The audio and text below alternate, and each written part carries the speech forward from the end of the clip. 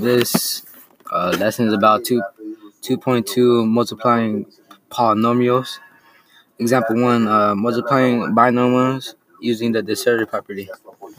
The first binomial is disrupting to the second binomial. Then you can combine like terms if there is any. Example 2, multiplying binomials using a table. The first binomial goes in the box at the top, and the second goes in the box on the side. In the middle is where you multiply. And that is what I learned.